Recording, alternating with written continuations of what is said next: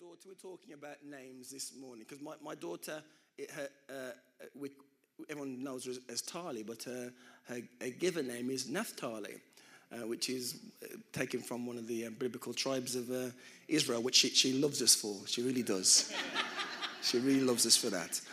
And but we call her Tali, and she says, we were talking about I said, well, that's your name. I says, your nan, my mother, everyone calls her Steph, but that's not her given name. Her given name is Stefida, right?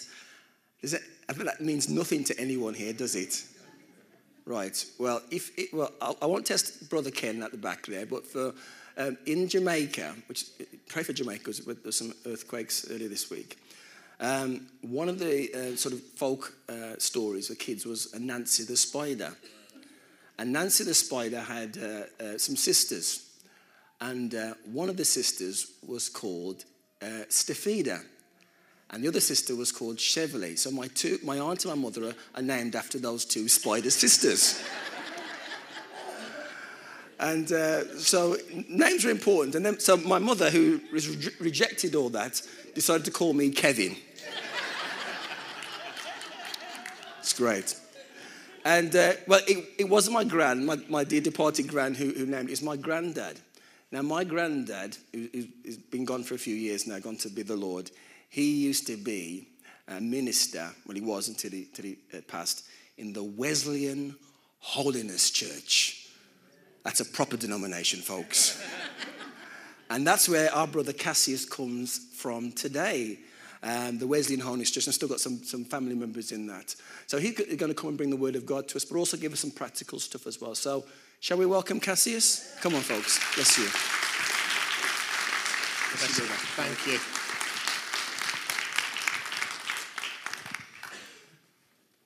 Bless you, and thank you for your welcome and for your worship this morning. It's great to feel at home. I don't know whether you've ever gone anywhere and you don't feel welcome, don't feel comfortable to relax. I really felt God's presence here and I felt just, I could be here regularly. We'll talk to the Wesleyan Holiness Church, huh? I should also talk to your daughter afterwards because you got away with Kevin and you've asked me to explain about the significance of my name. Most of you in here look as if you're too young to remember Cassius Clay. My dad was a boxing fan. Before Cassius changed his name to Muhammad Ali, I got the name. And I just wanted to be a Kevin or a James or a John. But I've grown to love my name. And it's great to be able to share with you this morning. I work for this organisation, as you can see in the top left-hand corner there, the Just Finance Foundation. So my job as a minister is to support churches who are helping individuals who are struggling with issues to do with finance. And that's what I'd like to talk to you a little bit about this morning, if that's okay. I know that people can get a little bit worried when they hear in church, let's talk about money. Ushers, please close the doors. We don't want anybody rushing out. In all seriousness, I did hear that there was a church in London, the minister wanted to raise a certain amount and he closed the doors. He locked the congregation in until they'd raised the money. I haven't had that instruction from Kevin or from Joe this morning, so you can rest assured. The scriptures that I'm going to be reading just as touch points for this sermon are in Genesis chapter 2 verse 15, in Acts chapter 2 verses 44 through 45, and in 2 Peter chapter 1 verses 5 through 7. And I'm going to be reading from the New International Version today. I have asked for some volunteers to join me. There should be 4 of them dotted around. So if I gave you a card at the start, I'm going to invite you to come up now. Don't all look at me with blank faces. There were 4. They might be worried because actually they didn't volunteer. I asked Vicky to help me with this, and I think she just pounced on people as they walked through the door this morning. We've produced this set of cards called Jesus Money, and they have a series of questions on them just to stimulate some discussion, some thinking about issues to do with finance. Now, I've reassured them that there aren't any right or wrong answers, and we're going to be encouraging, aren't we, church? Yes. Kevin's going to be encouraging. We're going to be encouraging, aren't we, church? Yeah? Just as you've welcomed me and encouraged me, I want you to encourage them as well, because there aren't any right or wrong answers to this. Have you still got your card? I have in my pocket. Yeah. Oh, good. That's a relief. I'll do a trick. Okay.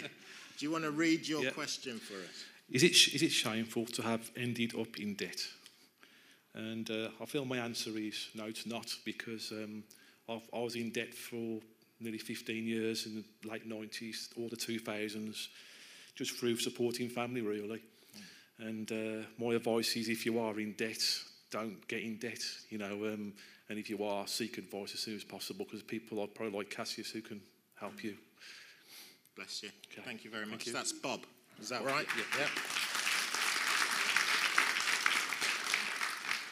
And Jean? Okay. It says on the card, does having less money make you closer to God or trust him more? Well, it's funny that is, actually, because a few years back now, someone I really loved owed me some money. And it became something that I'd got to have, and I wouldn't let go of it. And the one day, I was still ranting and raving and trying to get ready for work. I was combing my hair, and I looked in the mirror. And suddenly, I found that God was speaking to me, and he said, is the money of more value to you than I am? Wow. At that, I wept, as most people would, and realised that if you make money an idol, then it's taken away. However, I am involved in a ministry that was birthed in this church, called Jacob's Well Coffee House. And God just keeps throwing money into it. We keep giving it away, and God keeps filling the coffers. Amen. Bless you. Okay. Thank you, Jane. Okay.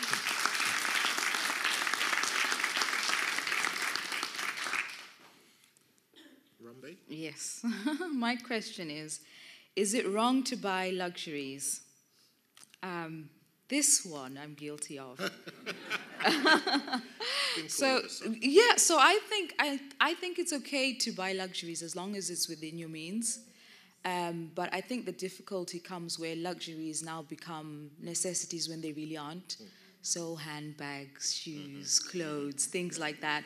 And then you're not necessarily taking... To my wife, we both need deliverance, maybe. So it's because I think it all adds up. It starts off with, I'm treating myself with this, and then I'm treating myself. By the time it's December, you treated yourself to quite a lot. Yeah. So, okay. Yeah. All right. Bless you. Thank you.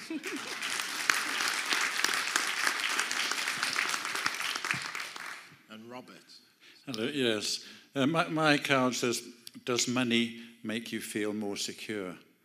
Was a daytime job. I manage money for a number of organisations, so I'm looking at bank balances all the time. And I must say, I always like to see a healthy bank balance. But as far as feelings are concerned, I say honestly, my trust is in God on a daily basis and on an eternal basis as well. Amen. Okay. Thank you.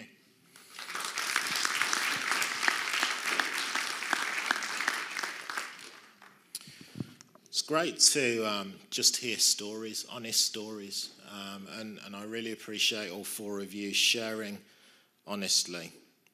I recognise, in terms of my own church context, actually, something that Robert was saying, that we can enjoy looking at a healthy bank balance, and I think that's important. There's lots for us to do as churches in our local communities. But I was really challenged yesterday. Part of my role with the Wesleyan Holiness Church is to do with church planting and starting new work. And so we are having to evaluate some of the things that we have done and where we want to go in the future. And the speaker who I was listening to yesterday was challenging us to think about, actually, the bank balance is great, but do you do an audit of how much money you do spend as a church and where it actually goes?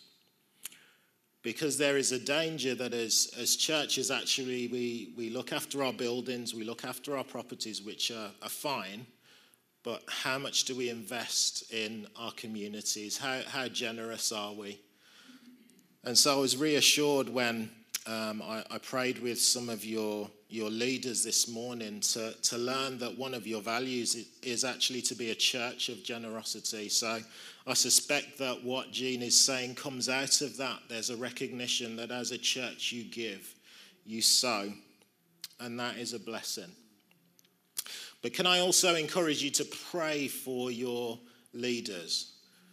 Because I believe that we're in a time, particularly as our local authorities are under more pressure, and Walsall isn't any exception in that case, that actually the church is coming under more pressure to deliver services that they didn't have to deliver before because the local authorities are retreating.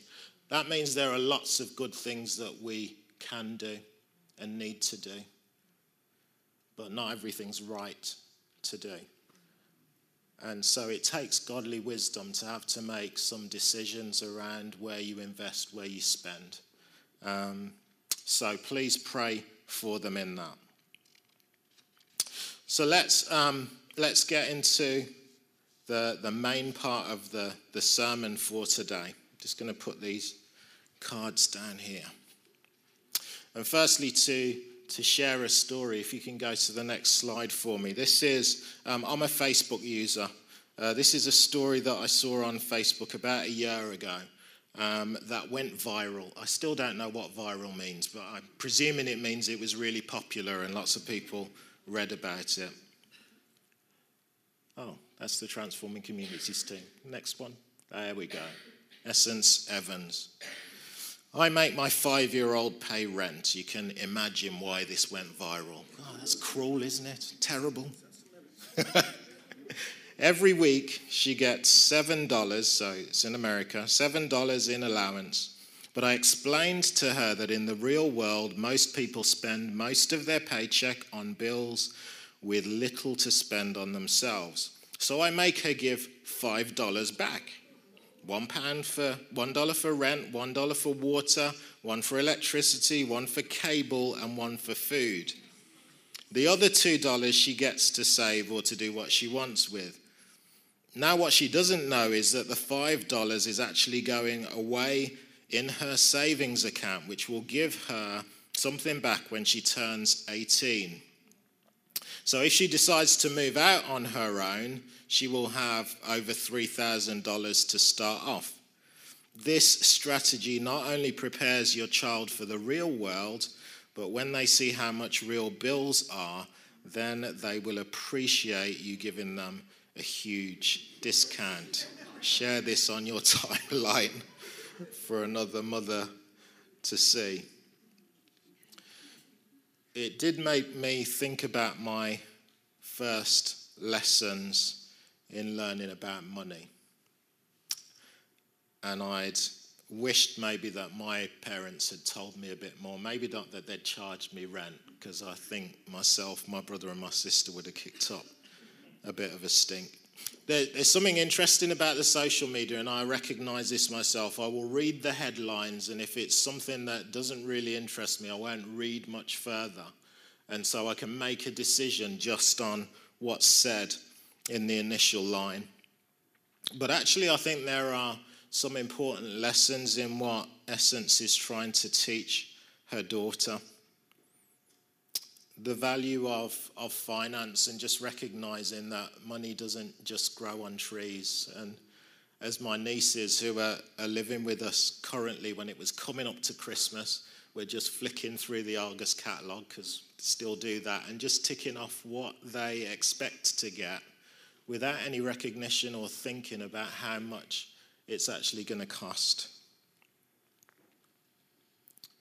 I was reminded of coming home from school, and our house was in Candlelight in South Birmingham, My mum told me, as I recall, I was about 5 or 6 years old, that it wasn't anybody's birthday, but we were having a party. I now know that they'd run out of money for the electric, and they didn't want to tell me. There are some things that are important to teach our children from a young age. We try and do some of that work with just finance in terms of the values that we try and instill. The recognition that actually this is not separate to our faith. And I want to go into sharing some of why that is important with you. So I don't know if paying rent at a young age would have guaranteed a different attitude for me, but I'd have certainly learned something more about the value of money. See, I've grown up in a world where there can be a sense of entitlement. When my mobile starts to look as if it's getting a bit battered, I can wait because I know that the upgrade is coming soon. Figures from Oxfam show that the richest 62 people in the world own as much as the poorest 3.5 billion, half of the world's population. It might seem difficult to understand on a global scale, but even in this country, the Financial Conduct Authority found that 50% of UK consumers show one or more characteristics of financial vulnerability. 1 in 6 adults living in problem debts. 2 in 5 working people having less than £100 savings. So if the washing machine breaks down or the boiler does, or you get a parking fine, as I recently did, then it can hurt. It can hurt if you don't have that cushion to fall back on. I wish that I'd paid more attention to my nan. My nan is from the Caribbean, the beautiful island of St. Kitts, actually. And my nan had 10 children. 10 children. She had to leave some of them in the Caribbean when she was coming to this country, but she was able to send for them, her and my grandfather. She wasn't rich, but she seemed to be wise with her money. She never seemed to have to worry about the bailiffs coming to the door or the red letters as I have, or even needing to dip into the overdraft facility. I'm sure that there are many people in this country who have similar values that are born out of the ration of the war years in difficult times. And let me be clear, I don't want to say this to make anybody feel uncomfortable about debt. You may understand, as I have, when I started to struggle, when I was married for the first time and lost my job and was out of work for 6 months, I found that actually I didn't want to talk to anybody. I found that it was easier for me to hide rather than to admit where I needed help. I didn't want to answer the phone. I just wanted to avoid the letters. My mental health suffered. But as Bob has shared, there is help available. We like to try and be part of that help through the work that we do and through the support that we offer to churches. So why should we bother about this as followers of Jesus? Well, firstly, Jesus talks a lot about money. And we know that unfortunately has been abused by a lot of churches as well. People who will want to promote the gospel in a particular way. So you see the ministers driving around in the big cars. Nothing wrong with a big car. But those in the congregation are really struggling. Jesus says in Matthew chapter 6, verses 19 through 20, do not store up treasures for yourselves on earth, where moth and rust destroy and where thieves break in and steal, but store up for yourselves treasures in heaven. It's said that 11 of Jesus' 39 or 40 parables focus some way on finance. So he had a lot to say about it. If we go to the first scripture, please, Genesis 15.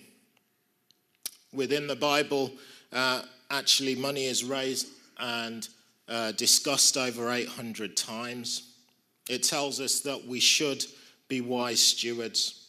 And actually from this second chapter of Genesis, the Lord took the man and put him in the Garden of Eden to work and to take care of it. There's an early message about taking care of the resources that God has blessed us with, to cultivate it and to guard it well, not to exploit or to waste or to spoil, but to care for what we have and use the things in the service of God and man. Isn't it ironic that those who often have the least are the best stewards of what they have? Myself and Vanessa were able to work in Haiti for a few years, reportedly one of the poorest countries in the Western Hemisphere.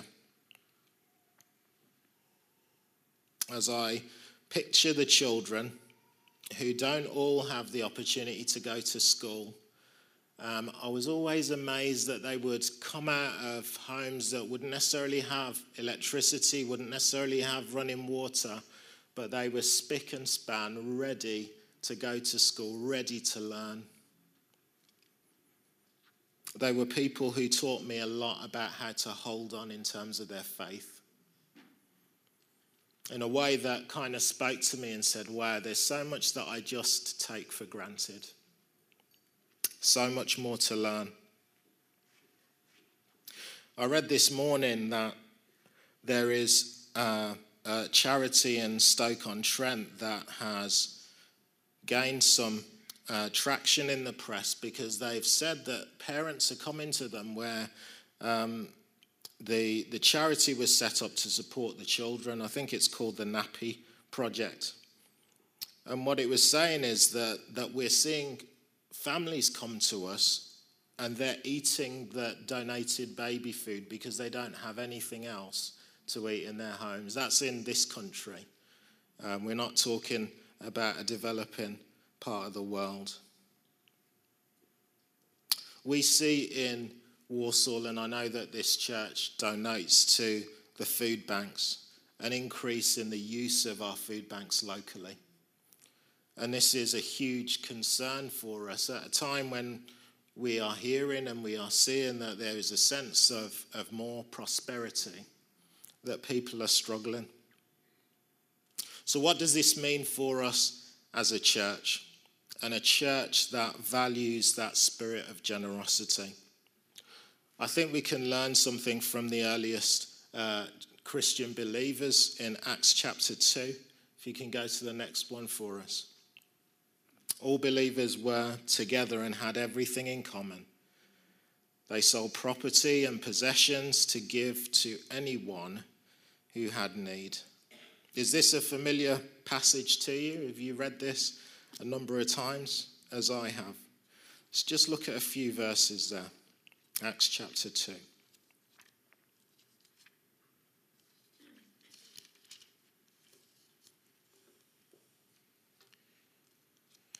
So we have the coming of the Holy Spirit. We have Peter addressing the crowd. And then we have the fellowship of believers from verse 42. They devoted themselves to the apostles' teaching and to fellowship, to the breaking of bread and to prayer. Everyone was filled with awe at many wonders and the signs performed by the apostles. Verse 44, all the believers were together and had everything in common. They sold property and possessions to give to anyone who had need.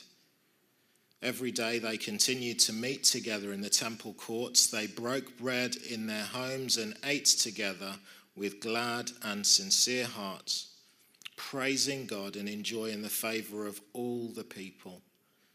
And the Lord added to their number daily those who were being saved. Amen. Do you notice how alongside the signs and wonders that the people who were looking on in the community around were impressed by how the Christians took care of each other and their local community? We can be so obsessed sometimes about the inside, but there's something about these verses about the early church that impressed on the people who were looking around how much they cared, how much they took care of each other. As I reflected yesterday in this training that I went to, we were asked to focus on how Jesus spent his time. And as an example to the churches, we were given these three ideas that Jesus went up to the mountain to spend time with his Father in solitude. So there is the upward nature of how Jesus spent his time. But then secondly, there was that sense of that inward gathering when he came down from the mountain, gathering his disciples with him. And it's about more than 50% of the time that he spent with those disciples, those close to him. But there's also then the going out. Jesus engaged in mission, in healing, in preaching, in teaching. And as I said, as churches and as this church, as you pursue your vision, there will be increasing pressures around the resources that you have and how to allocate them wisely. And finally, in 2 Peter 1, verses 5 through 7, a letter to the growing Christian community from the Apostle Paul. Make every effort to add to your faith, and to goodness knowledge, to knowledge self-control, to self-control perseverance, to perseverance godliness, to godliness mutual affection, to mutual affection love. One of the local credit unions has translated those verses like this. Self-awareness is about our emotionality and money. So the recognition that actually we can spend a lot on ourselves throughout the year and wonder what happens when it comes to December. You're not alone.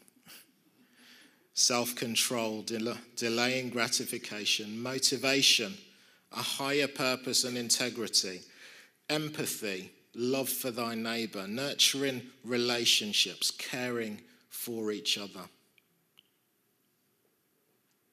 There's a young girl called Ellie. She's age 7. Ellie has been called Ellie the Angel because every Sunday in Southampton she delivers food parcels with her mum around the city. Jesus said, "Let the little children come to me and do not hinder them. For the kingdom of heaven belongs to such as these."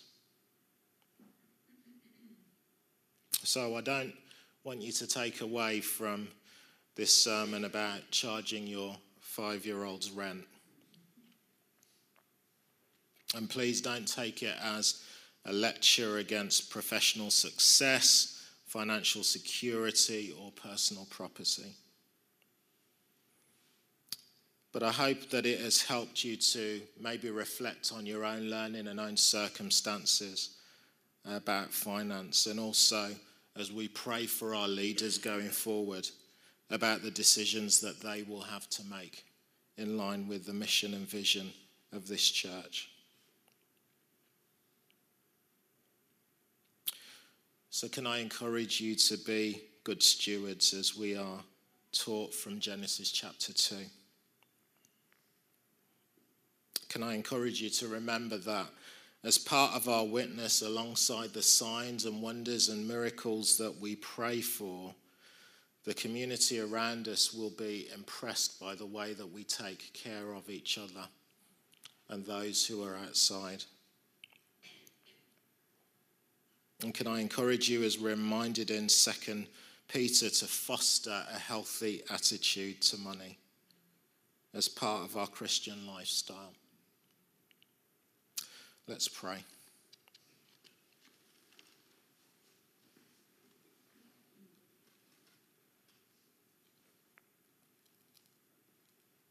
There will be an opportunity at the end if anyone would like to pray, or I will be around if anyone wants to speak to me. I won't be disappearing quickly.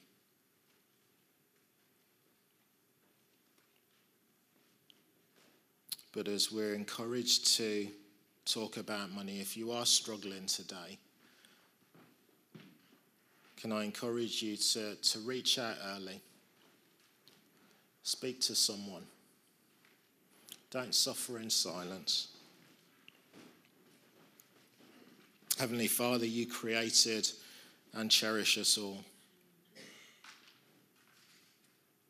Yet we know that many struggle with debt and money problems that dominate our lives across this country.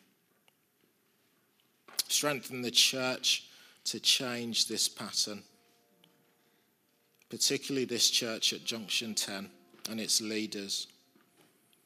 Bless the work of all those who are in this area, so that we can bring your peace into lives of those who are struggling. Make this church a vessel of your hope. Through Jesus Christ our Lord. Amen.